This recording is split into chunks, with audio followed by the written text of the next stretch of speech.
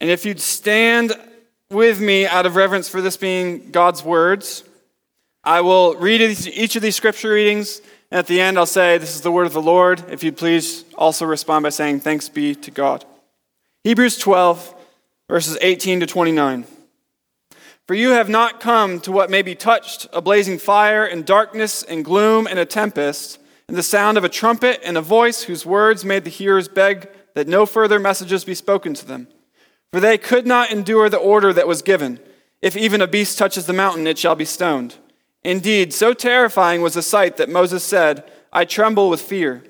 But you have come to Mount Zion, and to the city of the living God, the heavenly Jerusalem, and to innumerable angels in festal gathering, and to the assembly of the firstborn who are enrolled in heaven, and to God, the judge of all, and to the spirits of the righteous made perfect, and to Jesus, the mediator of a new covenant, and to the sprinkled blood that speaks a better word than the blood of Abel. See that you do not refuse him who is speaking. For if they did not escape when they refused him, who warned them on earth, much less will we escape if we reject him who warns from heaven. At that time his voice shook the earth, but now he has promised, yet once more I will shake not only the earth, but also the heavens. This phrase, yet once more, indicates the removal of all things that are shaken, that is, things that have been made, in order that the things that cannot be shaken may remain.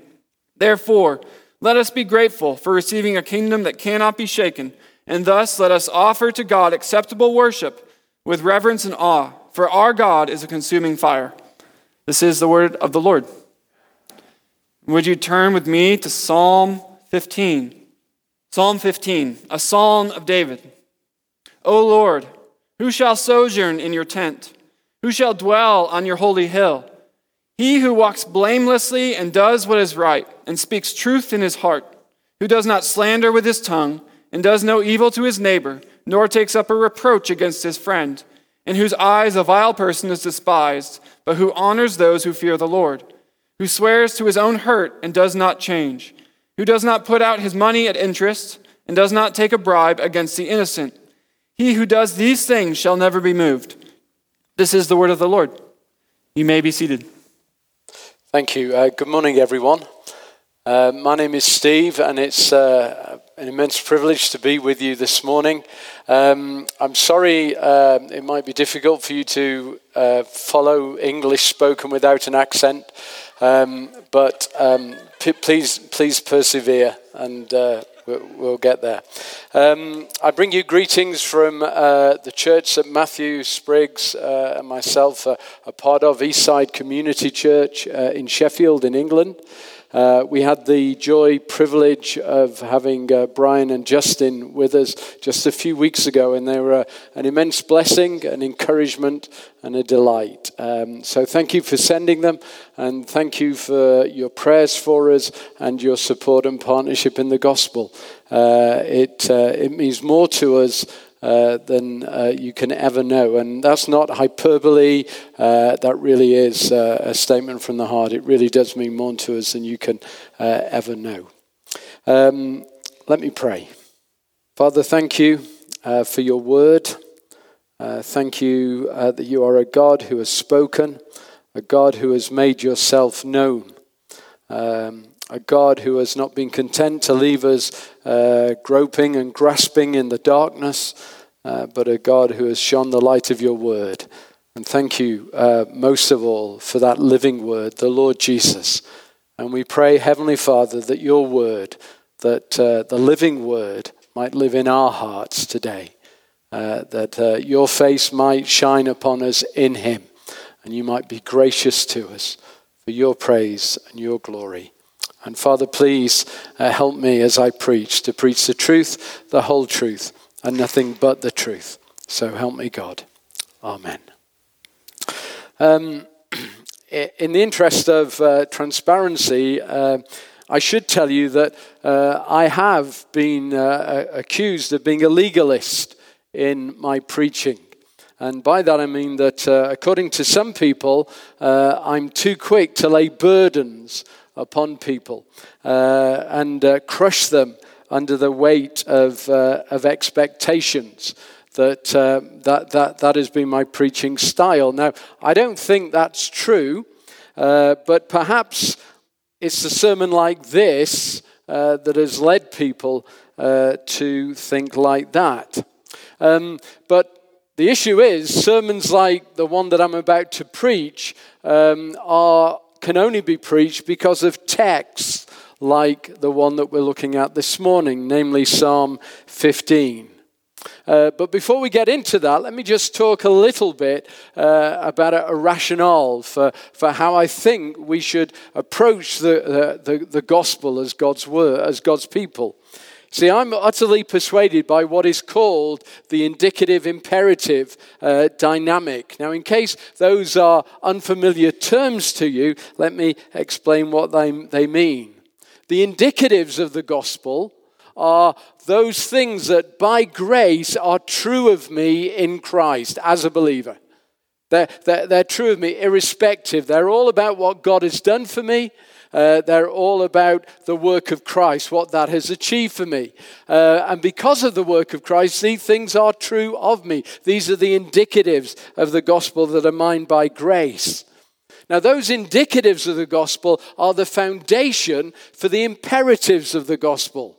And the imperatives of the gospel are those things that by that same grace that saved me is a grace that calls me and equips me to live a life that pleases God, a life of obedience, a life of joyful obedience, a life of good deeds, a life that honors God. And these two, the indicatives of the gospel, all that God has done for me in Christ by grace, and the imperatives of the gospel, all that God wants of me through Christ by grace, these two are in a beautiful proportion and relationship with each other. So the indicatives, who I am by grace in Christ, are huge and breathtaking. The fact that I can say, I am a forgiven sinner. I stand before you and I stand before God this morning as a forgiven sinner. That's a glorious statement to make that nobody can refute. Satan cannot refute that. I am set free from the power of the law and of sin and of death and the tyranny of Satan. I'm a free man, and that is true of me in Christ. No one can bind me again. And I am a temple of the living God, indwelt by the Holy Spirit because of the work of Christ. I am a child of God. I get to, because of the Spirit, because of the work of Christ, I get to call God Father, Abba Father. Now these things are true of me, gloriously, eternally true of me. And these are breathtaking truths, aren't they? And that is why the imperatives, by grace, what I do for Christ, are so substantial. Because this is true of me, then these imperatives which flow out of them are so obvious, they're so precious, they're so necessary. As a believer, somebody in who got us saved and reconciled and rescued, in who the Spirit lives, then a godly life is a beautiful and a tantalizing and a compelling ambition, isn't it?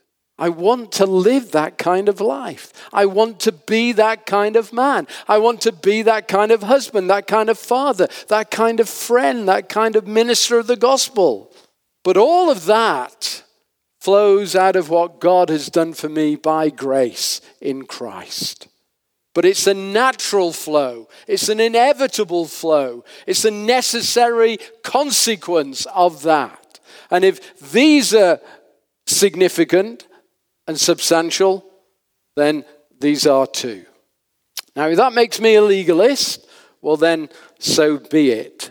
But I guess that you'll be in a better position to make that judgment for yourselves by the end of this sermon. So, without further ado, let's get into the text of Psalm 15. Look at verse 1. O Lord, who shall sojourn in your tent? Who shall dwell on your holy hill? This psalm begins with a burning question. That's the first point, a burning question. Now, this psalm is probably what they call an antiphonal psalm.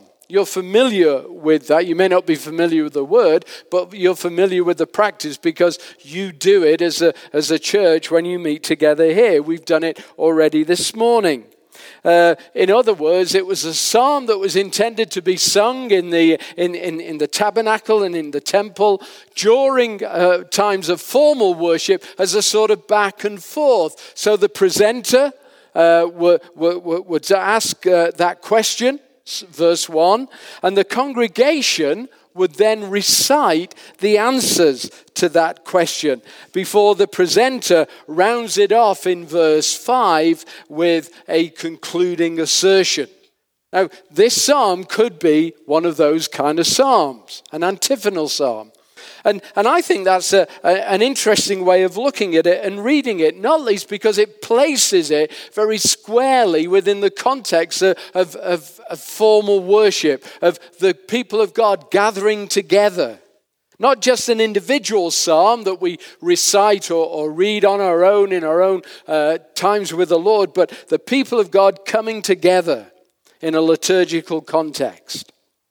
Now, the vital thing to know about formal worship for the Israelites when they met together in the tabernacle and in the temple is it was when their identity as God's people was put on show, given a very public display. It was a time to celebrate. It was a time to demonstrate not only who they were, God's people, but whose they were. That's who they belong to. So this opening question really is a burning question, isn't it? It wasn't a question just about occasional religious event or a religious festival, what might happen in a single meeting. No, it's about their identity. Now this tent that it talks about is probably the tabernacle that God instructed Moses to build after he came down with the Ten Commandments and the law from Mount Sinai. And the hill or mountain is either Mount Zion, which we've sung about this morning already, or it was Sinai itself. And I think it's probably Sinai. Now, of course, they didn't permanently live in the tabernacle. They didn't permanently set up home in the shadow of Sinai. But these two events, Sinai and the tabernacle in Exodus, were those key times when God came down among his people. He came down on Sinai, as we saw from that reading from Hebrews 12, and then he came down again when the tabernacle was constructed. But it was a particularly poignant and pointed way to ask what they really wanted to know, namely, who could be at home in the Lord's presence? Who could regard God as their father and his home as being their dwelling place? Because this is no ordinary tent that they want to live in, is it? It's the Lord's sacred tent. It's the Lord's holy hill or holy mountain. So this question is both important and audacious. In fact, it's the most vital question ever. It's the most vital question anybody could ever ask. Who shall live in your holy tent? Sacred tent? Who shall dwell on your holy mountain? Who can come into your presence, O God? Who can regard that as being their dwelling place, their habitation? Who can regard that as being their place to sit back and enjoy? What a burning question that is important to be vitally answered. Now, in the context, because it's about tabernacle or temple worship, you'd expect some kind of ritual or ceremony to be the answer. Who can come into your holy presence, O Lord? Well, those who offer the blood of sacrifices, those who engage in ceremonial washing, and those who undertake certain actions. These are the ones who can do that. But no, that's not the answer here. It's not that the temple or tabernacle worship wasn't familiar with those things at all. It was full of those things. But that's not the answer here, is it? So that's the burning question, verse 1. But let's have a look at the surprising answers in verses 2 to 5a. Because the answer isn't at all what we might call religious. It doesn't involve any kind of ceremony. It's not about any elaborate ritual. There are no words that we're required to recite. There are no cleansing acts that we're supposed to perform. The person who is at home with the Lord is, in verse 2, the one whose walk is blameless, the one who does what is righteous. That is the person who lives with the Lord. Now, the psalmist goes on to unpack that statement, but this is the summary headline. Who can sojourn in your tent? Who can dwell on your holy hill? Only the one who walks blamelessly and does what is right. But as we look at what this means, as we unpack this along with the psalmist, it's important that we keep this in mind. This is a quote on the front page of your worship sheets. These are not conditions for people who want to belong, these virtues. These are descriptions of people who do belong. And this is a very important distinction. This isn't like a checklist that you can go through, which will somehow then gain you entry into the sacred tent and the holy mountain. This is the life lived by those who are in. This is how we identify those who are at home with the Lord and who can dwell in the Lord's presence. Those whose lives are characterized by that relationship. These are the defining characteristics of those who already reside on the holy mountain. This is the life of those that is lived by those who are near to God. They're not the means by which somebody gets to be near to God. Please do keep that distinction in mind because it is so vital. This is a life which reflects intimacy with the Lord, that reflects proximity with the Lord. Simply because these are the kind of virtues which characterize the Lord himself. And those who have made the Most High their dwelling place will evidence it by a life that is distinctive and a life that is reflective. Now in this psalm, they fall into 4 key areas, all of which involve other people. Namely, our speech, our associations, our integrity, and our faithfulness. But all of them are relational. All of them involve other people. All of them are interpersonal. So let's have a look at them. Speech. He goes on to say, the one who can live on the Lord's holy mountain is the one who walks blamelessly and does what is right. Namely, he speaks truth in his heart. He does not slander with his tongue. He does no evil to his neighbor, nor takes up a reproach against his friend. Now in Titus 1 and verse 2, we're told that God cannot lie. It's a bold, emphatic statement, isn't it? God cannot lie. It's not in his nature to do so. Well, so it is with those who make their home with him. So it is with those who belong to his household, who have made the Most High their dwelling place. Believers do not merely recite words. Their words reflect the true character of their heart. True Christians are first and foremost truth tellers because we are truth lovers. We're not men pleasers. We're not deceivers. We're not manipulators. We're not self-servers. We are speakers and lovers of truth. We are those who speak the truth in love. But the psalmist isn't content to just leave it in the positive, is he? The succeeding negatives show us what that actually means in the rough and tumble of life. Whose tongue utters no slander, who does no wrong to his neighbor, who casts no slur on others. Now these are not three foci that are to be distinguished from each other. They're all of a piece. True speech that comes from the heart of someone who has made the Lord God their dwelling place, reflects God's character, and it will always stop someone from destroying another one's life and reputation. Now that word slur or reproach there in verse 3, at the end of verse 3, is a very significant word. Listen to what one commentator says about it. This word carries a sense of social shame and rejection that is highly odious. To utter a reproach, the Hebrew is hepah, to utter a reproach against the neighbor is to compromise a person's participation in society, and thus to rob one of access to the basic structures of communal life. In other words, someone who has made the Lord their dwelling place doesn't speak of others in a way that cancels them. That's language we're familiar with, isn't it? Believers don't engage in cancel culture. We don't slander people and destroy their reputation so that they have no more means of participating in communal life. So they're ostracized. So they're never listened to.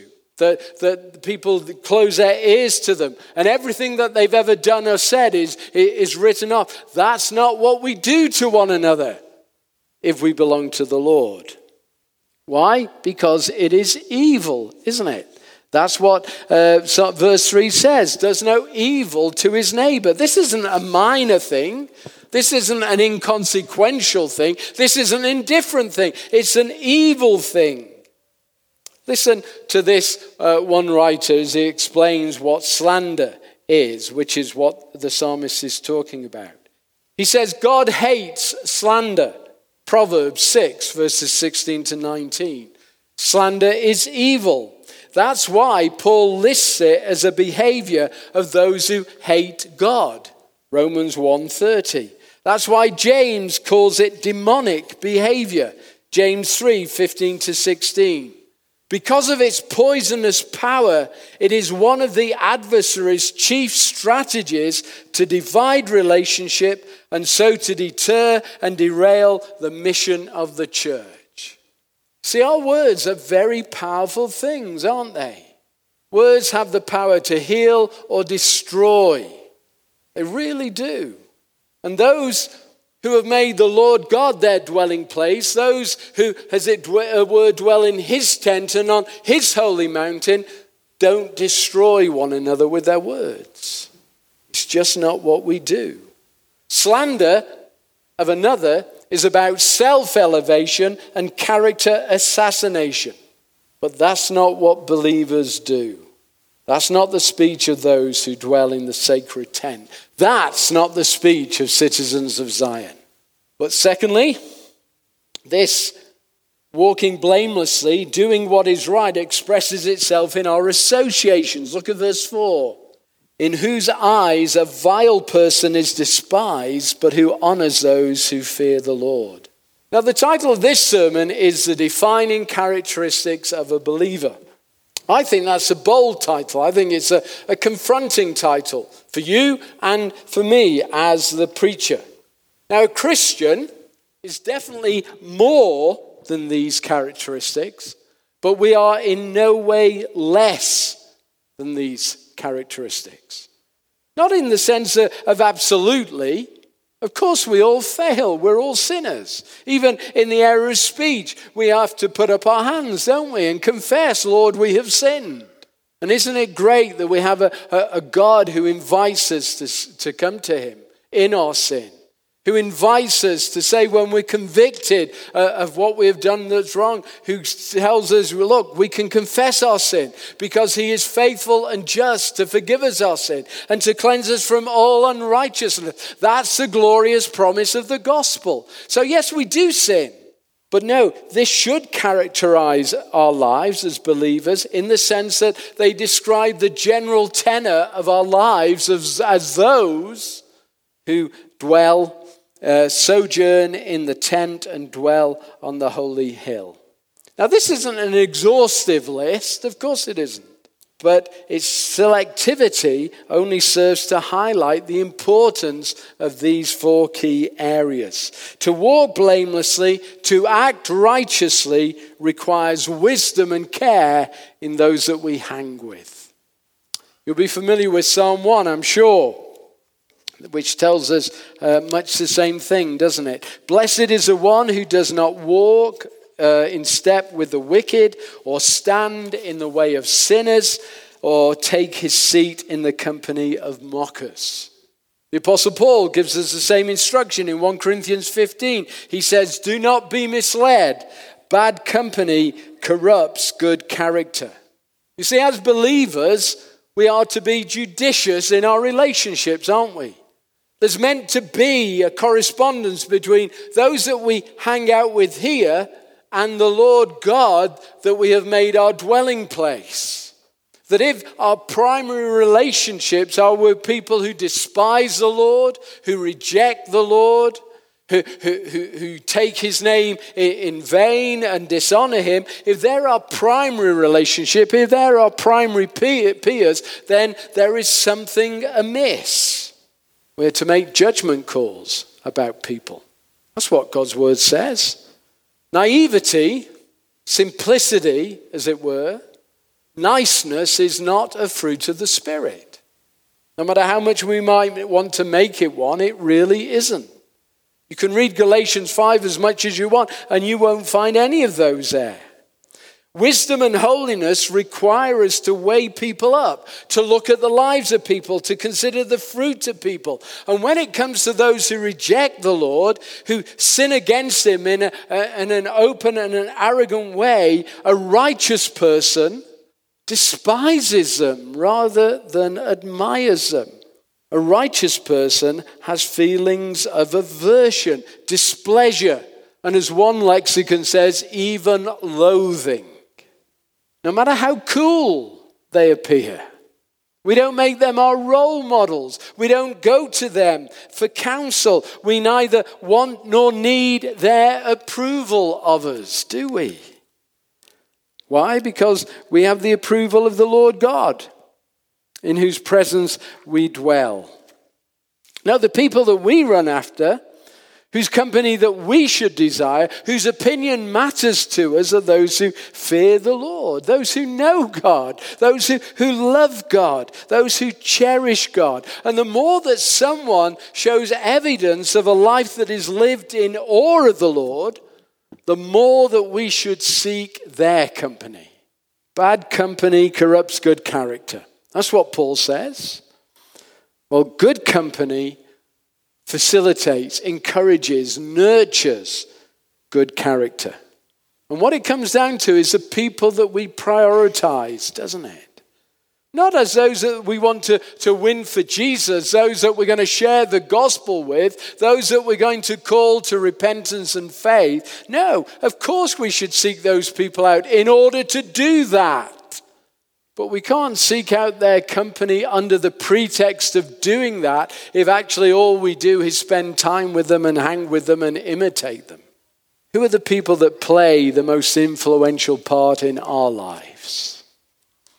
See, if we are men and women who sojourn in his tent and dwell in his holy hill, if we're those people who have made the Lord our dwelling place, then the most influential people in our lives are going to be those who live there with him too. Thirdly, integrity. Verse 4 again, who swears to his own hurt and does not change. And who swears to their own hurt and does not change. What we're talking about here are characteristics which reflect those of God himself. By being men and women of whom this is true, we demonstrate that we really do belong to the Lord's household. And this is definitely the case when it comes to this question of integrity. Because God cannot lie, Titus 1:2 tells us that, it's not in his nature to do so, then everything that he says is true, isn't it? Every promise that he makes, he keeps. All of his promises are in Christ Jesus, yes and amen. He keeps every single one of them, which means that he is the one upon whom we can depend utterly, completely. And this is the kind of person we should aspire to be if we are those who dwell in the Lord's tent and inhabit his holy hill. We should be people whose yes is yes, whose no is no. These are the defining characteristics of a believer. Our word is our bond, even when it's to our cost. What a beautiful virtue that is. But we have to appreciate that the culture that we live in this cultural moment right now, this doesn't encourage that. It doesn't even admire that. It is a thing, it's a thing to be despised, a thing to be dismissed. Why? Because of this thing that is called expressive individualism, that the only person that matters truly is me. That's why I'm free to be and do whatever I want, with whoever I want, whenever I want, wherever I want, and however I want. Because it's all about me. It's about my self-fulfillment, my self-actualization, me being true to me. That's the most important thing. And if that means that I break promises in order to be true to me, well then so be it. But that's not what the Word of God says. What a lovely culture would be created, wouldn't it, by a community that is typified, characterized by our yes being yes and our no being no. Well, we didn't need to say, look, I promise I'll be there. Just the very fact that we said it. Yeah, I'll be there. That's enough. These would express hearts that aren't preoccupied with numero uno, characters who reflects the Lord. And that leads us necessarily and inevitably into the final defining characteristic, faithfulness. Who lends money to the poor, who does not put out his money at interest and does not take a bribe against the innocent. Now this was a big thing in the Mosaic covenant. Exploitation was anathema. And it's a fact that interest on a loan often compounded the problem of those that you were lending the money to. So you were required not to charge interest to a fellow Israelite. And so what the psalmist, what David is saying here is that a person who sojourns in the tent and dwells on God's holy hill does not put out his money at interest. He obeys the law. He keeps the covenant. Not only his covenant with his God, but his covenant with his brothers and sisters. He shares what he has, and he does not take a bribe against the innocent. That godly people, a defining characteristic of a believer, is that they are not grasping and greedy. They care more about justice and about others than they do about personal gain. And again, what a beautiful characteristic that is. And it's not surprising that it is, because this displays the Lord and his generosity. Don't we have a generous God? A God who gives, who causes his sun to shine on the righteous and the unrighteous, his rain to fall on both. A God who gives good gifts to men, even when they refuse to honor him, acknowledge him, and thank him, but continues to bless.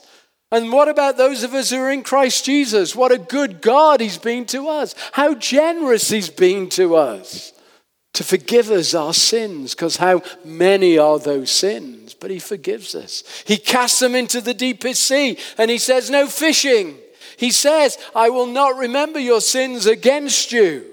This is the good God that we worship, and therefore this is the kind of men and women, young men and young women, boys and girls that we're called to be as those who have made him our dwelling place. This is what true believers look like. Now, it's not an exhaustive list by any means, but it is a very revealing one. And as I said, we can't apply these in an absolute manner given our capacities for sin, but they should characterize the general demeanor of a believer's life, our speech, our associations, our integrity, and our faithfulness. But before we come to the final verse, the final phrase, he who does these things shall never be moved, let me read a beautiful passage to you from Hebrews 10.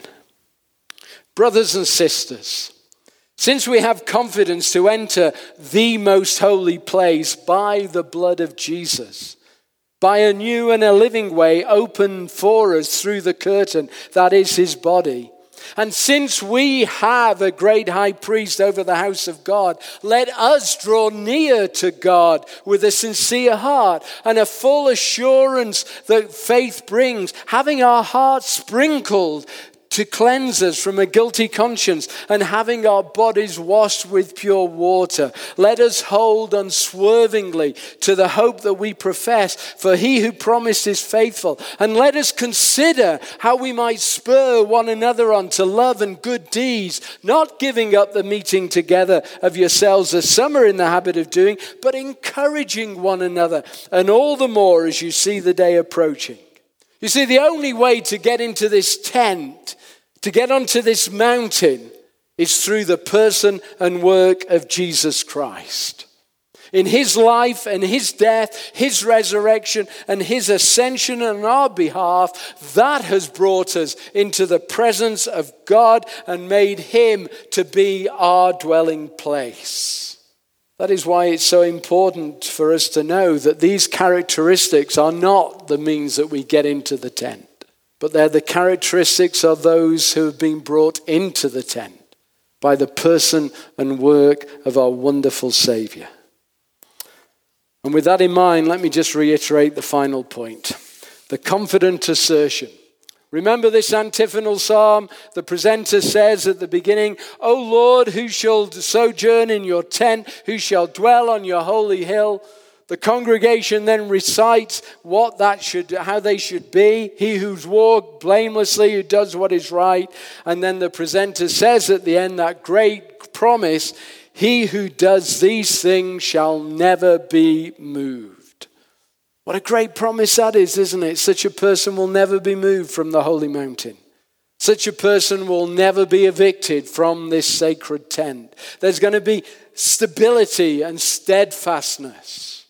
Those who have made the Most High their dwelling place, who have found their refuge in God in Christ, are men and women, young men and women, children, young children, who are solid, who are dependable, who are trustworthy, who are Christ-like, who are immovable, who are resolute.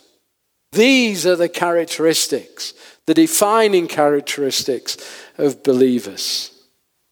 But we've already referenced Hebrews 12, haven't we, in the description of that holy mountain. And through the blood of Christ, our high priest and his sacrifice, that mountain has now become our dwelling place. So let's read on to see where it takes us as we consider what it means to never be shaken.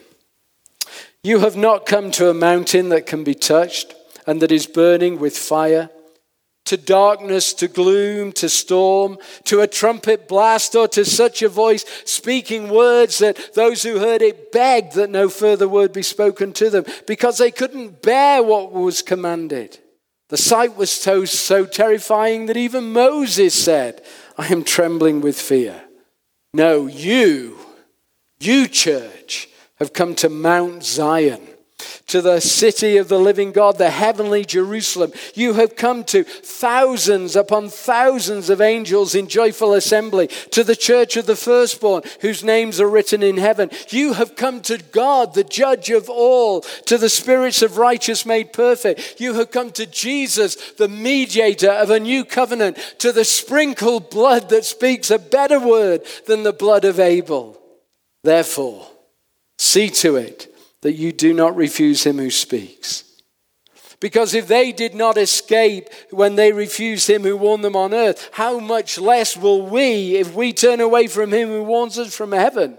At that time his voice shook the earth, but now he has promised, once more I will shake the earth, but also the heavens. Now that word once more indicate the removing of what can be shaken, that is certain things, so that what cannot be shaken may remain. Therefore, since we are receiving a kingdom that cannot be shaken, let us be thankful and so worship God acceptably with reverence and awe. Why? For our God is a consuming fire. He who does these things shall never be moved, shall never be shaken. Why? Because this is the kingdom to which by grace we belong. You see, dwelling with the Lord is the ultimate goal, isn't it? Is our very raison d'etre. In Christ, through his death, through his life, through his death, his resurrection and ascension, we have entered the most holy of places. The Holy of Holies has become our dwelling place. So let us show that by lives of obedience and our deeds of righteousness. As members of God's household, let us put this culture on display in our speech, in our associations, in our integrity, in our faithfulness. That's a beautiful list, brothers and sisters. And what a beautiful and compelling community that would be if these really did characterize our lives individually and corporately. And so my prayer for you is simply that may great grace be upon you all. Let me pray.